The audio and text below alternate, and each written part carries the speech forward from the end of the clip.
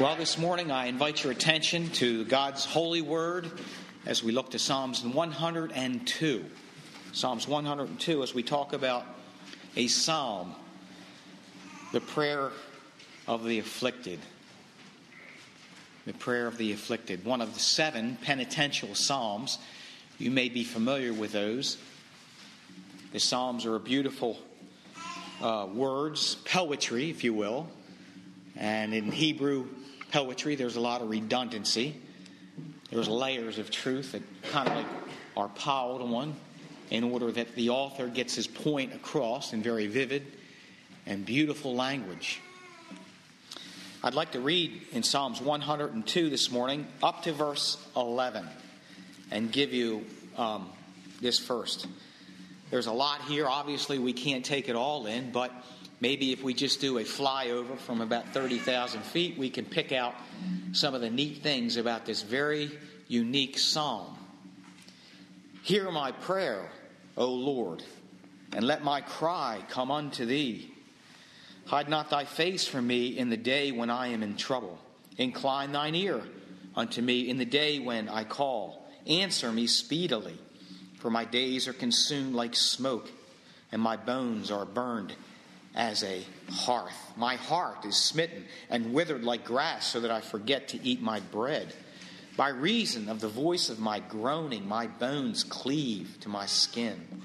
I'm like a pelican of the wilderness. I'm like an owl of the desert. I watch, and I'm as a sparrow alone upon the housetop.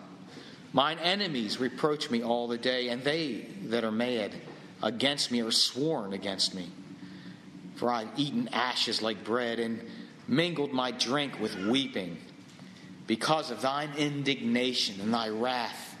For thou hast lifted me up and cast me down. My days are like a shadow that declineth. I'm withered like grass. Well, I'll stop there for the sake of time, but I did want to leave you this idea that is presented by the psalmist, that this is an afflicted man's prayer. You know, for many of you veteran believers out there, you know what trials do in your life. They're not happy times, but God's designed trials and afflictions in your life for a particular end, as we see here in this scripture, I hope, by the grace of God. If you notice in the caption prior to the psalm, it says, a prayer of the afflicted when he is overwhelmed and poureth out his complaint before the Lord. Penitential psalms in the Bible include psalms that are very popular, like Psalms 51, when David prayed, God be merciful to me, a sinner. Penitential psalms are psalms that really depict a person's anguish of his sinnerhood before God, and seeks penitence, seeks absolution, seeks a liberty from the sins that so easily beset him. He's overwhelmed by his weakness. He's overwhelmed by the frustration, his inability to clearly see. Well, I want to show you this morning that this particular psalm is very odd. In the first place, it's located in a very uniquely place. It's very unique. If you look around, for instance, Psalms 95 is a psalm of praise and worship. Psalms 96, it speaks about the God who's a king. In Psalms 97, it speaks to the power and the greatness of God as we sung. In the 99th chapter, we think here of the faithfulness of God. In the 100th psalm, it's a hymn of praise. What an elevated and lofty theme. In the 101st psalm, it speaks of the promises that David had of confidence in the Lord. In the 103rd psalm, this is a very popular hymn of God's love. Bless the Lord, O my soul, it begins with, and all that is within me, bless his holy name, and forget not all his benefits. And so, in Psalms 104, he speaks about the Creator God. And in Psalms 105, about the faithfulness of God in providing care for his people. And so in all these lofty themes, here's this one psalm uniquely placed, separated from the rest, as this poor, afflicted soul pours out his anguish, his complaint before God. And isn't that the case? That trials have a way of isolating us from all that's around us, to make us singled out, if you will. And we are alone, if you will, separated from the beauty of God's holiness. In the trial, we feel like we are all alone. It's also interesting that this particular psalm is unnamed. David put his name on the one before it. He put his name on the one after it. But this particular psalm has got no author to it. The prayer of the afflicted. Some have referred this psalm to those who were carried away in the great Babylonian captivity. They're taken from their homes, separated from their families, in great and terrible stress. Under that great, powerful king called Nebuchadnezzar. Oh, such awful tragedies existed in those days. And the allusion here in this psalm, as it reflects what he left behind, is a powerful imprint in his heart, as we see later on. But trials have a way of erasing our identity.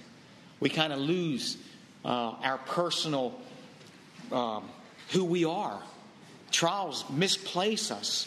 They put us in a land. David at one place cried. He said, "From the ends of the earth I cried unto thee." Have you ever been to the end of the earth? Have you ever felt isolated, taken away from home? Homeless, if you will. This psalm is placed very unique, without a name. I myself personally feel the author is David. If you look at David's life, he was hunted like a partridge by Saul, the king. And it wasn't just for jealousy. It wasn't just for envy. You know, the people loved David. He was a great victorious captain, if you will.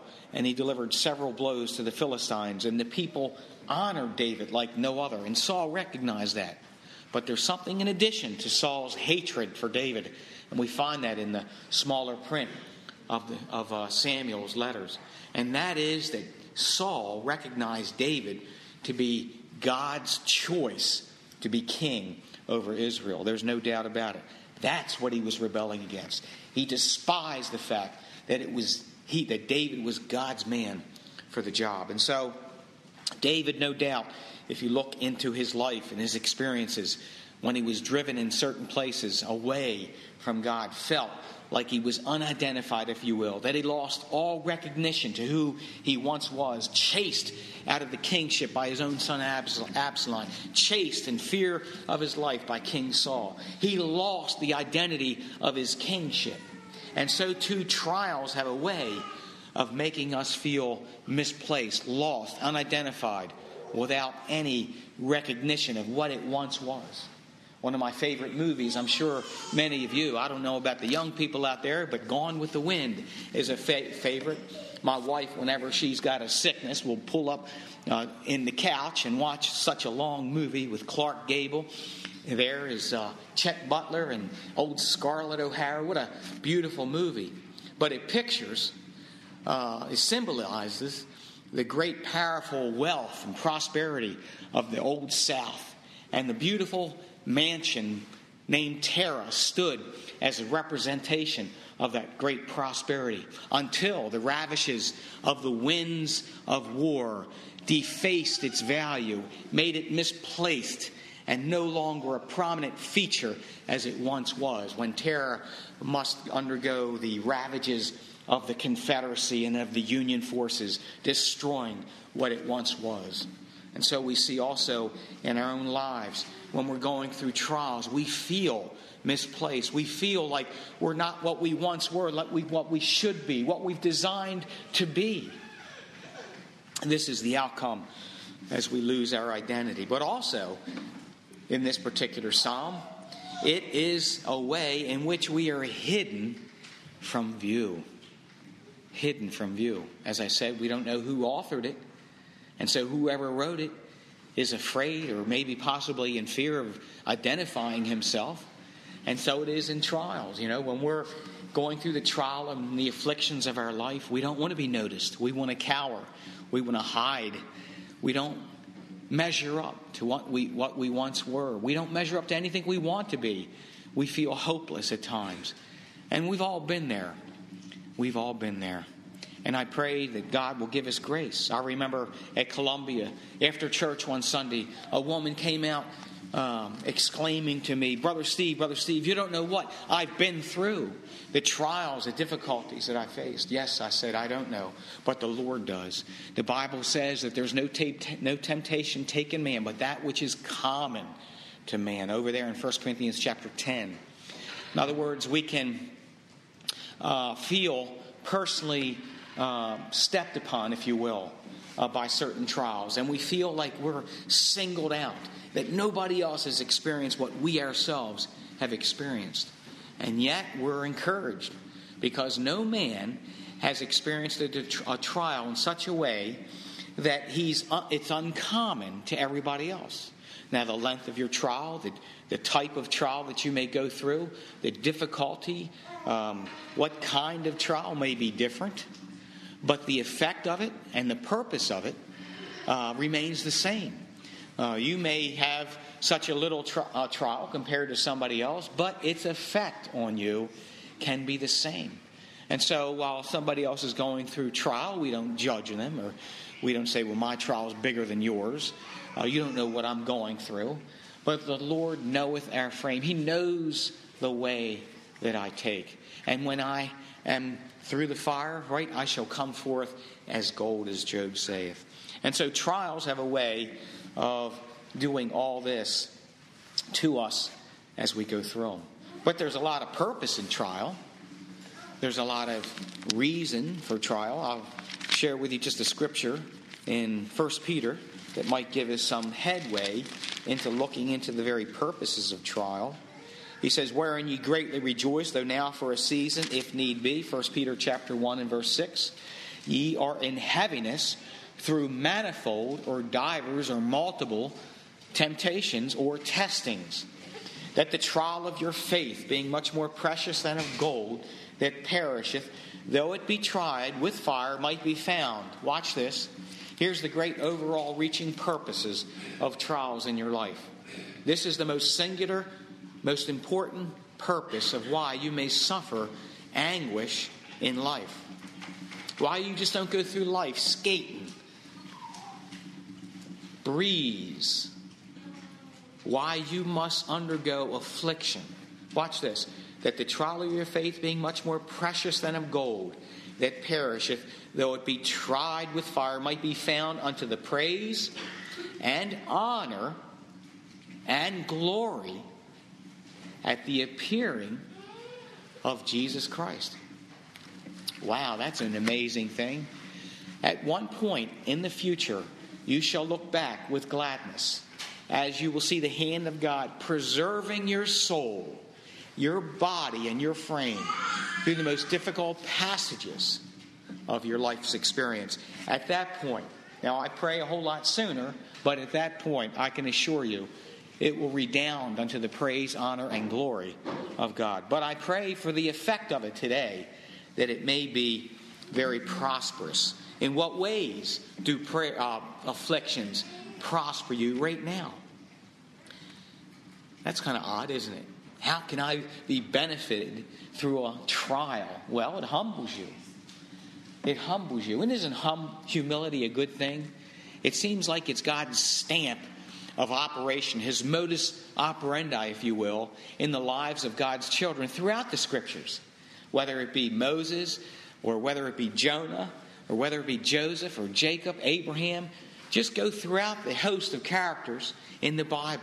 Do you think you're any different? God has his stamp upon you, and it's called humility. He will humble you. David said in that great Psalms 119 verse 71, it is good that I have been afflicted, that I might learn thy statutes. There's something very mysterious about humility. It's then our ears are open. It's then our eyes clearly see. Someone has said that tears are given by God to wash our eyes, that we can see clearly amidst the afflictions and troubles of life. There's no doubt David experienced great affliction. But it was then that he learned the greatness of God. It was then he realized that he himself added nothing to the mixture of his benefits. That he was nothing. He was considered worthless and empty. And that's a place where, afflictions will take you. When you're humbled, there's nothing left.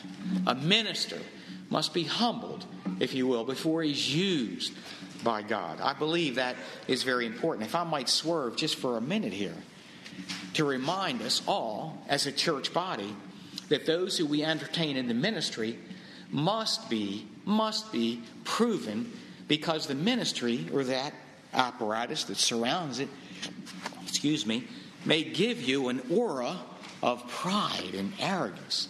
And many a young men or new converts to the faith have been condemned through pride of the devil, and have done great disservice to the church. For generations have caused more problems than it's worth, than trying to dish out credentials and ordination papers when it wasn't really sufficient time. The fact is that a man of God who's set aside by the church to preach ought to be a man who has learned through the affliction of God's work in his life. That he's learned. The key phrase there is learned. And so what's one of the most important things we as a church, this is God's seminary, if you will. We are the observers of what is right and wrong in terms of the judgments from the pulpit. And I bid all the young men here this morning who have a desire to communicate the Word of God, that they must preach and teach the doctrinal importance of the Bible first. That they must assure the people of God of the great doctrinal themes of the Bible. And this way we can understand that you're suited to preach the unsearchable riches of Christ. This is very important. And so we want to note that you have learned all the great doctrines of the faith and adorn the doctrine of God in all things. And that's very important. I always encourage younger men who have an aspiration to preach and teach that wherever they're called upon, to bring forth a doctrinal message to ensure the confidence of the Lord's people who are making those kind of judgments, to assure them that they fit well, that they understand the doctrine of God's holy Bible. Well, also, not only do trials humble us, but they also refine us. Yes, refine us. That's the allusion that Peter uses about gold tried in a fire. You see, your faith is more precious than gold. Now, what would it be if your faith was never tried? God wants to know what you're made out of. I'd like to know myself what I'm made out of. Now, that comes with a little caveat, doesn't it? Because it comes with the idea that I will be tried in the furnace of affliction. That's what David said in another place. Notice with me in Psalms chapter 66. The same allusion is carried throughout the Bible. All the instruments of war, the utensils, the variety of furniture, apparatus in the Old Testament, they were cleansed and sanctified, and in many cases through the fire. Some through the fire, some through the water, but by the grace of God, all through the blood. But our faith is tried in the furnace of great heat. And that's how we know what you're made out of. In Psalms chapter 66, notice this in verse 10, "For thou, O God, hast proved us. Thou hast tried us as silver is tried." So the idea here is that when you heat metals like silver, under the great heat, that great precious metal literally becomes liquid form. And in liquefying this metal under great heat, the dross or the impurities, they rise to the top. And so the workman takes his utensils and takes and shoves off the old stuff so that he continues through a process where this gold or silver is refined and it comes forth shining. And your faith will be tried. You could be a young person here today who joined the church and you're excited about the Word of God. You've got a lot of zeal. But God has something in mind for you. He's going to refine you. He's going to try you through the furnace of affliction. He might bring something into your life. Great anguish, great affliction, great loss. And He's going to test you. Whether you'll be bitter or whether you'll be blessed. Whether you'll be used or whether you're not. Whether that dross will rise to the top and be removed, purged by God's own hand, or whether you'll hold on to it. And that bitterness will act like a cancer and grow to where you be void of the happiness that's promised you through God's Word. He said, and brought us into the net. Thou laidest affliction upon our loins. Wow. Thou hast caused men to ride over our heads. In other words, these children under affliction, like the one we read about, who bore the reproach of evil and madmen, men guide you and lead you sometimes in ways that you wouldn't want to go. And all this part of the great furnace of affliction. We went, he said, through fire and through water. But thou broughtest us out into a wealthy place. I will go into the house with burnt offerings. I will pay thee my vows. And so this great deliverance leads him to service. But he must be refined first. That place where it says wealthy place. In the Hebrew, it's a phrase that's used only one other place in the book. And that is found in Psalms 23. When the psalmist says in the great 23rd, he said, my cup runneth over. He's going to bring you out of a very hard and difficult place to a place where there's green pastures, where there is water, where there's freshness, where your cup runneth over. That's where you want to be. So when you find yourself in the place of affliction and difficulty that's compounded over and over again, we don't know just how long his affliction was. We don't know the degree in which he had to suffer and how long he had to endure. But we do know one thing, that when he will come forth, he shall come forth as gold, refined, tried in the fire. And so it humbles us to learn. It refines us to serve. There he mentioned, I will make my burnt offerings in the house of God.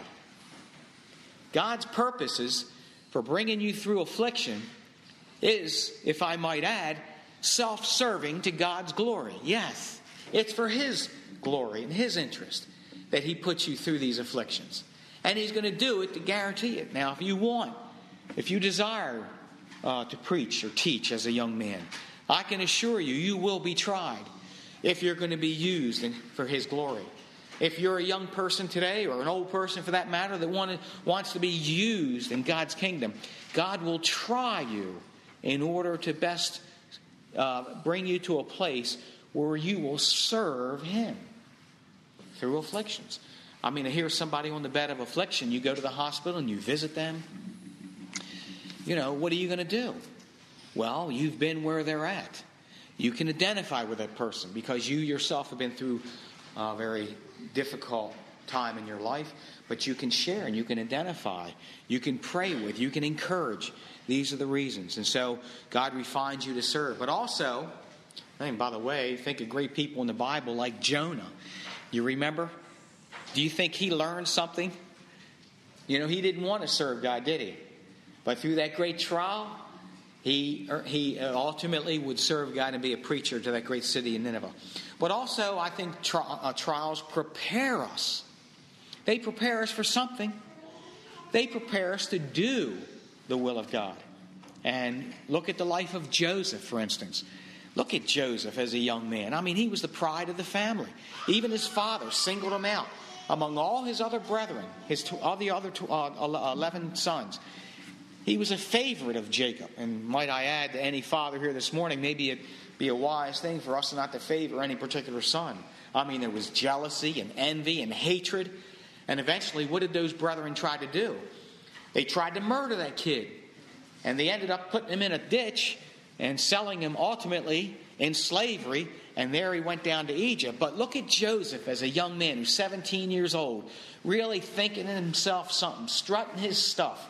Boy, those brethren, the scripture says, hated him thrice. They hated him. They despised him. His father gave him a coat of many colors. I mean, he kind of piled on, didn't he? He gave him a position of management among his older brothers. That's a tremendous story. But what does God have in mind for Joseph? He's going to be sold into slavery. He's going to end up in a servant in Potiphar's house. Ultimately in prison for his righteous stance against Potiphar's enticing sexual advances. But Joseph will learn in prison, the darkness of a cell, to be humbled, eventually prepared for a great purpose in the hands of Almighty God. And so we see at the outset those particular things for which we undergo great afflictions. In this particular text, we can see in this whole chapter, there's two major themes. Two. Now, we read for you the first, and that theme is pretty much what we've mentioned already. It's a theme of great affliction that we amplify this morning through a lot of experiences and various analogies. But look with me in some of these scriptures. He said, hide not thy face from me in the day when I'm in trouble. So one good thing about faith, no matter how hard it's pressed, no matter how difficult it finds itself, by the grace of God, there's prayer. There's a little bit of interest left in the heart. Now, I don't know about how much, but even little faith is faith, isn't it? No matter how despised it may be under the cloak of affliction, there's faith. Hide not thy face, O God, from me as I go through this terrible trouble. Incline your ear unto me this day and answer me speedily. You know, we don't have time to waste in a trial. There may be no tomorrow. We feel that there's no tomorrow. How many times have you been in places where, there was no tomorrow? Your parents, your loved ones, sick, the difficulty. You couldn't even think about tomorrow. There was enough on your plate right now. Sufficient for the day itself is the evil thereof. Right now, I've had enough. I can't take it no more. And that's how we feel. And so we go to God, Lord, answer me. Not tomorrow, not in a week, but I need to hear right now. I need to know that you're with me. He says, for my days are consumed like smoke. And it's the illusion. David said in another place, I'm like a bottle in the smoke. Those old-time bottles, they would set in the fire, and the fire would give it smoke. David said, I'm a horrible-looking person right now. I'm weathered in the storm of affliction. I even look like I'm worn out like a bottle in smoke. My heart is smitten, withered like grass. I even forget to eat my bread. How many times have you suffered great anguish and you couldn't have an appetite? It was gone. It was lost. You didn't want to eat. By reason of the voice of my groaning, my bones cleave to my skin. I think of Job and what he went through. He lost it all. He lost it all. And there he was found, scraping the boils of his flesh with clay pots. His skin was so thin. He was such a miserable wretch to look upon. His wife said, curse God and die for this horrible stuff that has come across you. His own friends said, what is it in your life that caused this misery?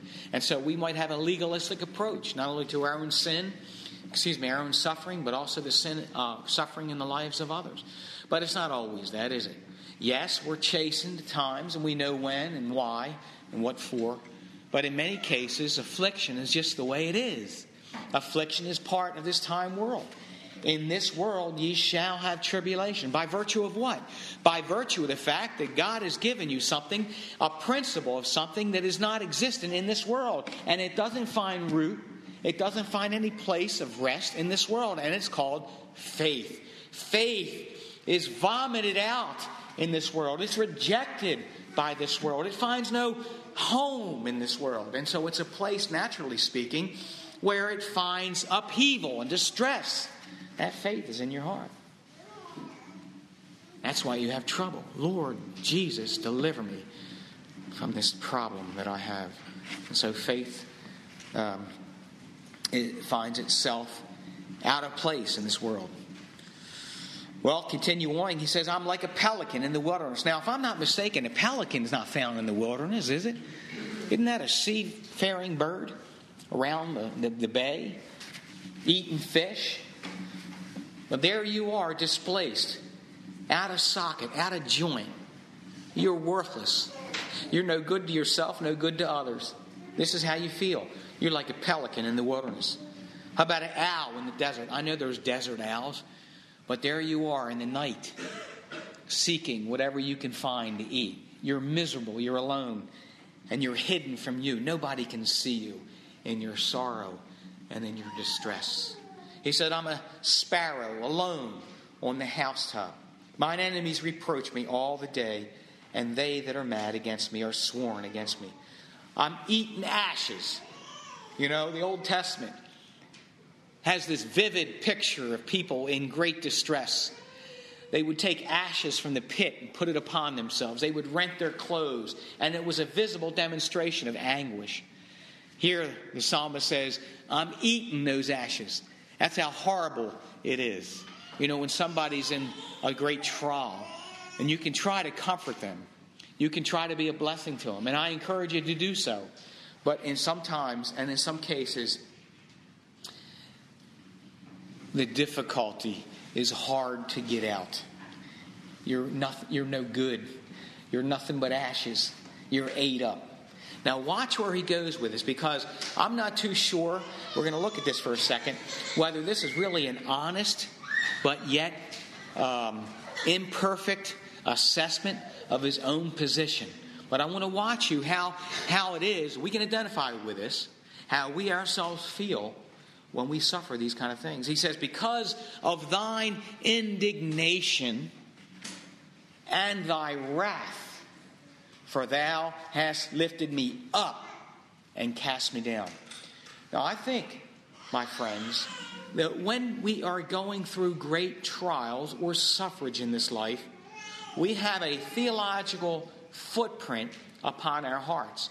And it's not so removed from the truth. Because sin, the Bible, let me give you a New Testament explanation of what's going on. Sin reigns unto death. We feel it in our members. That's what's produced in a trial. Our death. I'm eating ashes. My skin is cleaving to my bones. I'm worthless to myself and no one around me. It's God's wrath, the reason for which I undergo this terrible affliction. He has brought me down low. And it is true. I think it's a wonderful thing to express the fact that this earth is under a curse of God because of sin. Now, it's not God's fault that we go through these troubles and trials. It's a necessary evidence that we have faith, and this faith is vomited out in the world. In many cases, the trials and tribulations that we ourselves endure is just a matter of natural coincidence or consequence because of the situation that we find ourselves. Even the best of men are limited at that, under duress. I was reading not long ago, I guess a month ago or more, about a woman in Russia, Chechnya. She's 128 years, no proof of it. I mean, she's presented it. But anyway, it was a story in online that I was reading. And when I read it, I said, amen, sister. Watch this. See, there's two sides to every coin. And what I'm trying to show you, that the first 11 verses of this chapter demonstrate one side of the story. One side of the coin. That's where we end up at. And this dear woman, 128 years old, you know what she said? God's punished me. I'm so sick and tired, she said, of working in this garden. That's how we feel. Bless her heart. I wish I could take her the gospel of God's redeeming grace. Because the other side of the coin is that God has good things toward you. That God has remedied your situation. That God has given you a hope to rise above the ashes. That God, the answer is not found in that trial or tribulation. You feel the effect of it, don't you? Oh my goodness, here's a dear sister over there, blind and ignorant to the gospel of God's redeeming love. All she knows is what she's been dealt with. What a hard life. She don't know why she lived that long. She said, I didn't do anything. We're over here in this world trying to do this and that so we can live long and prosper. Here she is under the indignation of God's wrath, curse upon sin. She feels it. Not God's fault. It was a necessary consequence of Adam's sin. Adam's sin. If you want to blame somebody in your trials, you blame Adam. You blame your father. You blame your own sin for which you were accountable for. But you cry into God to deliver you, to give you a hope. Because that's where we are right now. If you notice the very outset of verse 12. Notice this. We go to the second theme of this book.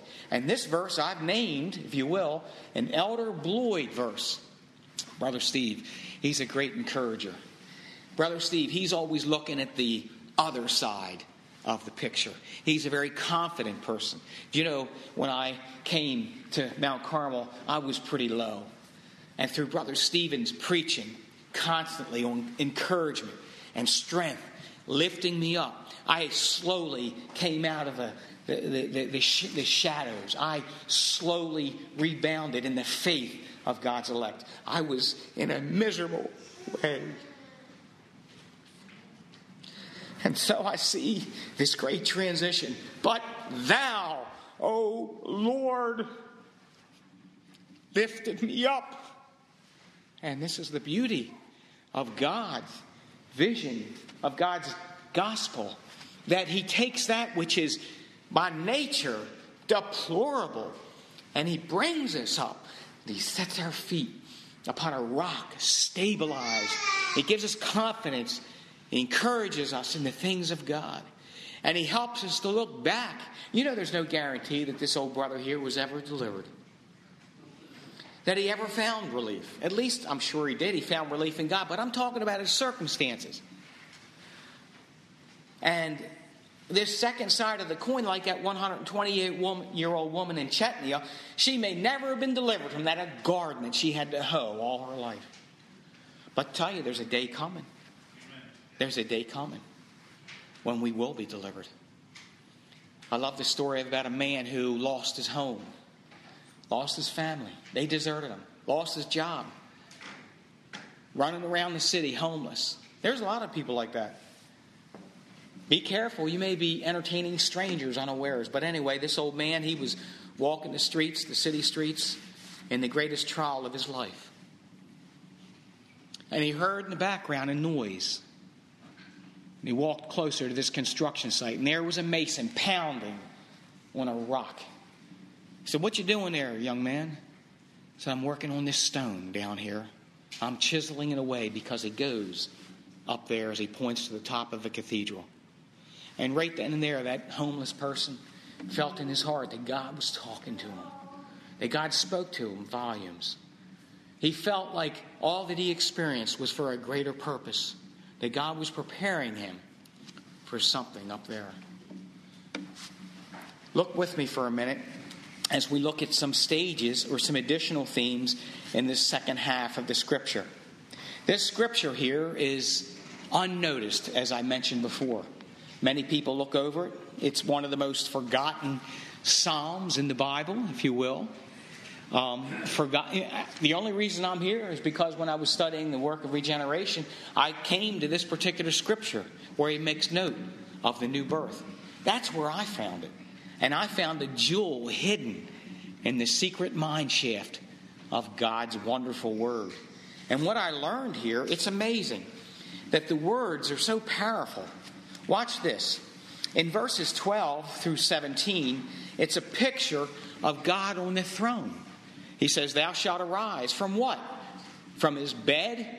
No, God neither slumbers nor sleeps. Arise. It's a picture of God on his throne. "But thou, O Lord, shalt endure forever." You take that phrase, you cross-reference it to the translator's reference in Psalms chapter 9 and verse 7, and you'll see that it's speaking of the throne of God. The throne of God. What better view that you can have in your trials and in your afflictions to know the God of glory hasn't abrogated his throne, that he remains seated, and he's a faithful creator. He says, thou shalt arise. He's calling on God in his prayer. Awaken. As Stephen there was being stoned to death, the Lord Jesus Christ stood up and bent over, if you will, the banisters of heaven to receive Stephen and his spirit, having been stoned to death, into glory. What a beautiful picture. Our Lord is not silent. He hears the cries of his people. He loves the groans. He's near to the contrite and the humble heart. One of my favorite Psalms is Psalms 34. God is a friend. This is the oddity of this scripture. We picture God in his throne. He's on the throne. Yes, he's sovereign, but what good is that to me? Well, he says, for thy servants take pleasure in this. Listen to this. For thou shalt arise and have mercy upon Zion. He says, verse 17, he will regard the prayer of the destitute and despise not them that pray. Look at Psalms 37 real quick as we move fast. We're coming to the close, but I want you to get this very important Steve Bloyd message this morning. That God is in the heavens, he's doing whatsoever he pleases, but his ear attends to the hearts of the contrite. The righteous cry, verse 17, the Lord heareth and delivereth them out of all their troubles. The Lord is nigh unto them that are of a broken heart, and saveth such as be of a contrite spirit. Many are the afflictions of the righteous, but the Lord delivereth him out of them all. I used to quote that scripture all the time. The Lord delivereth them out of them all. No, that personal pronoun includes me. The Lord delivereth him out of them all. You put your name on that verse the next time you need it. As Brother Steve says, you may not need this right now, but you carry it in your hip pocket. Because when you do go through afflictions and troubles, you can pull it out and find solace and rest in the time of need. He sees God. He sees his throne, that he's the ruler. Watch this. He sees the work. For thy servants take pleasure in her stones and favor the dust thereof. So he sees the work of God continuing on as he remembers the house of God. And he's looking at the lowest level of service. Because that's good enough for me when I go through the trial of my life. I'll take the dirt of God's church floor than being abandoned in the wilderness of forgetfulness. I want to be numbered with the people of God in the household of faith. I'll be a servant. I'll be the doorkeeper in the house of God rather than to dwell in the tents of wickedness. That's what prayers do. And that's what contrite heart eventually ends up. It ends up to be a humble servant in the house of God's kingdom. I'll take the dust thereof. And that might be the illusion, that one in captivity. I don't know. But even David was far removed from the temple worship. He was in the woods. And at one particular time in 1 Samuel chapter 23, we read of a prince that went to him in secret. You know who that prince was? The son of Saul. His name was Jonathan. He was next in line. But old Jonathan knew something that David knew, and that is that you are God's choice king to sit on the throne. And the Bible says that Jonathan went to David in the wood to strengthen his hand in God. That's what you and I do for our brothers and sisters in the service of God. If that's the least we can do, we're doing great things in the service of God. We're doing that which Jonathan did. You know, we live in a day that the church it's just, we don't need that. You know why? Because we're enriched, increased with goods. We have need of nothing. We don't know our own depravity. We don't know our own sin. God hasn't humbled us. And if we were, we forgot what it was all about. We're not refined by the fire. We're living on a life of ease and luxury. And we're not brought low. I was amazed this week as I listened carefully to a political pundit's summation of his life, having been given 2 weeks to live. And I'm sitting there listening to it. I know he's going to get to the part where I want to hear. I know where he wants to turn his attention and focus his all his heart toward the spiritual kingdom. I want to see where he's going to go. But it wasn't the case. I can't judge his heart. I don't know what's in his heart. But there was no preparation to meet his God.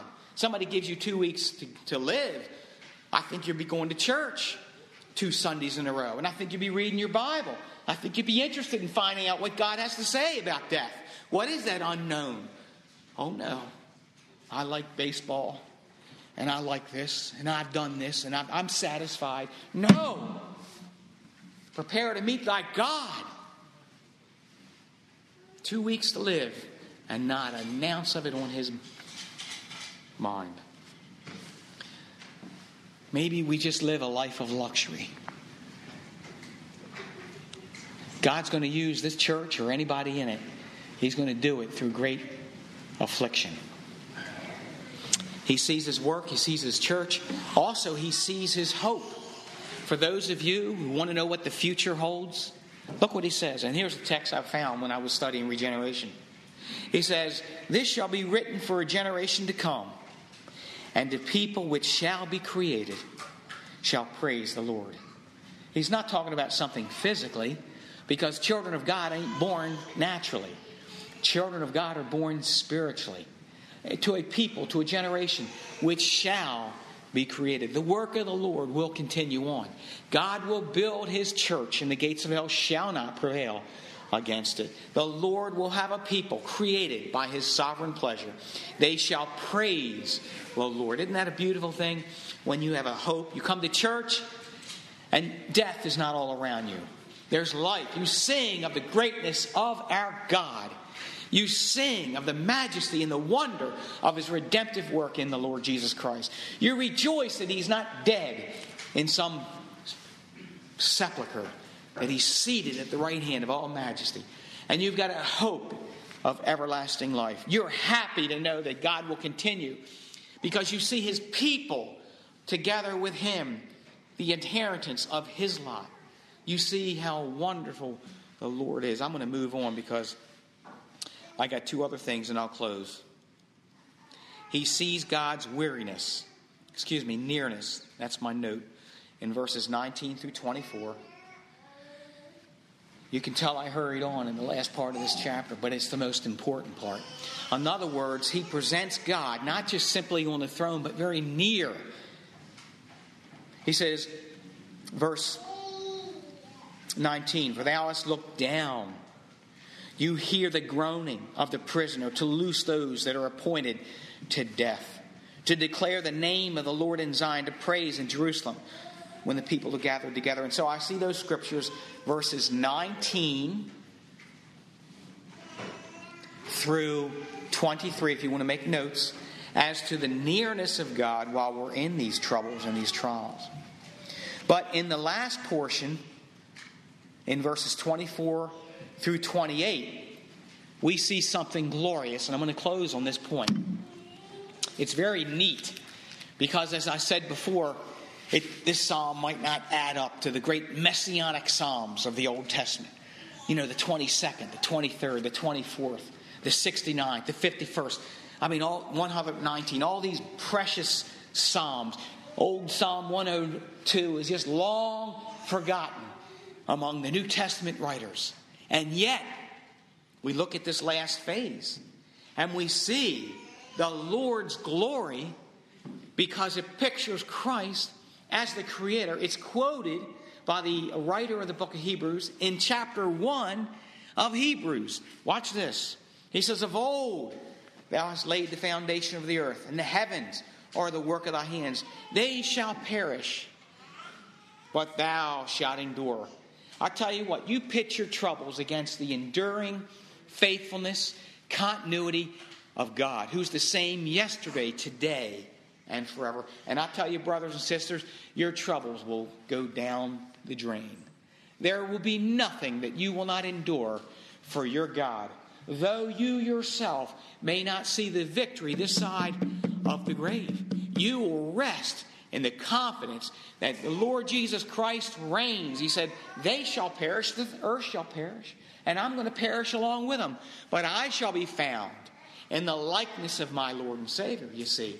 That's what he's saying here. All this is going to be done away with. It shall be changed. When? According to God's own timetable.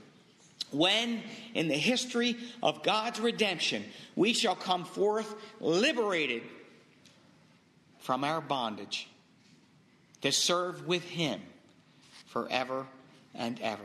And even if we don't see the glory of that wonderful, prosperous life right here and now, we are being prepared.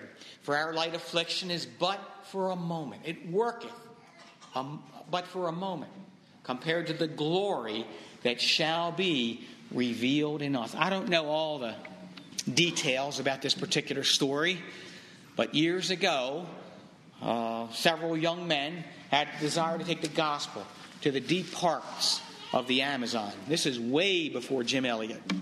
And this group of American evangelists went down to take the Word of God to such primitive cultures in the jungle.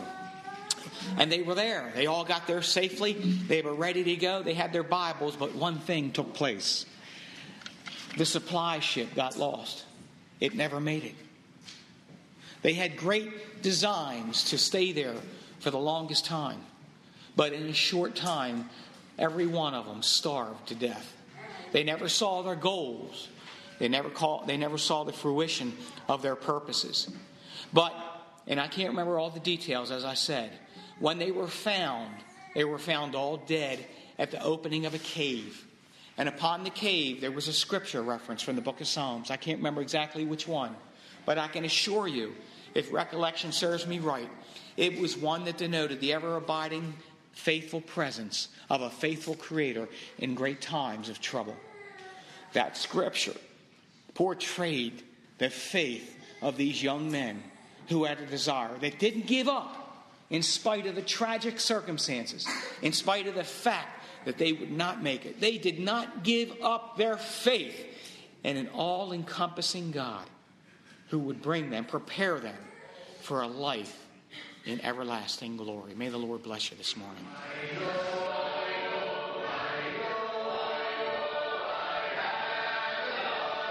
We're glad you've been able to listen to this podcast. We invite you to come and worship with us on a Sunday morning. Our services begin with hymn singing at 10:30 a.m. Mount Carmel Primitive Baptist Church is located at 1707 Churchville Road in Bel Air, Maryland. If you've enjoyed this message, we invite you to subscribe to our podcast in iTunes or in your favorite podcast application.